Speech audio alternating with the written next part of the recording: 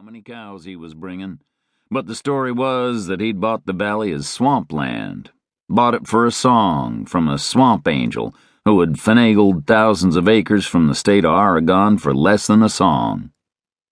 If the story was true, Lacey Markham was wrong, for Sage Valley was not big enough to give both homes to Kansas farmers and range for a rancher's stock. Dave put the thought from him. Tomorrow was another day. Today was Dave Logan's day, unstained by threats that might be no more than false whispers.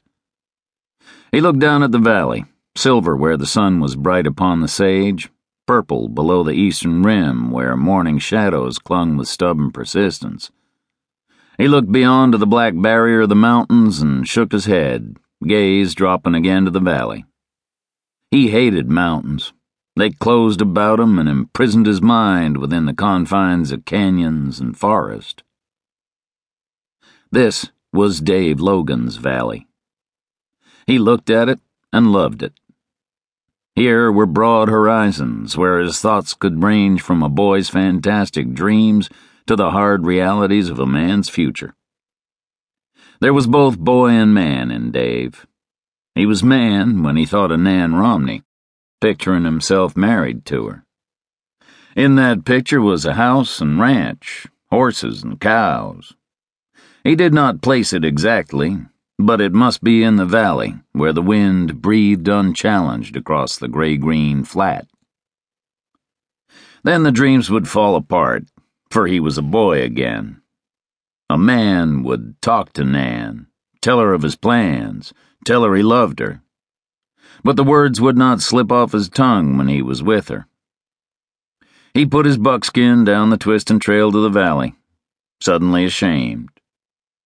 He could talk to her mother, but when he was alone with Nan, his thoughts became fuzzy, his tongue anchored, and embarrassment touched its torch to his cheeks. He reached the Romney house with the sun at mid-morning high, gave his buckskin a drink at the trough, and loosened its cinches. He felt the touch of a damp wind from West Lake. The lake smells came to him. He heard the steady wash of the channel, the rustle of the tools. A mallard shot by to skid into the water below the bridge. Then Mary Romney called, "Come in, Dave. It's been a long time." Dave led his horse to the rack. "Been busy," he said. "Got the corn in, but reckon I wasted my time. Corn won't do nothing here." Dave tied his horse and walked up the path to the house. Mary Romney held the door open for him, a smiling, beautiful woman. There was much Dave did not understand about her.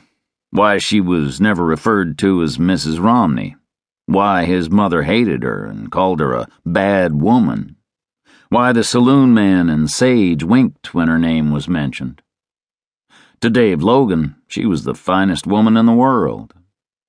Involuntarily, he compared his mother to her, her round-bosomed attractiveness making his mother seem as barren of life as a stick figure. People have to learn by doing in a new country, Dave. She closed the door behind him. Cookie day. I'll bet you smelled them bacon clear down into Logan Pocket. She stood close to him, looking at him as if she considered him a man. Woman smell, a strong fragrance about her. He stepped away, feeling his face go hot. At that moment, he was a boy with a man's body, and shame clutched his middle. "No, ma'am. I just thought maybe you needed some wood cut." Sobering, Mary looked down at her hands.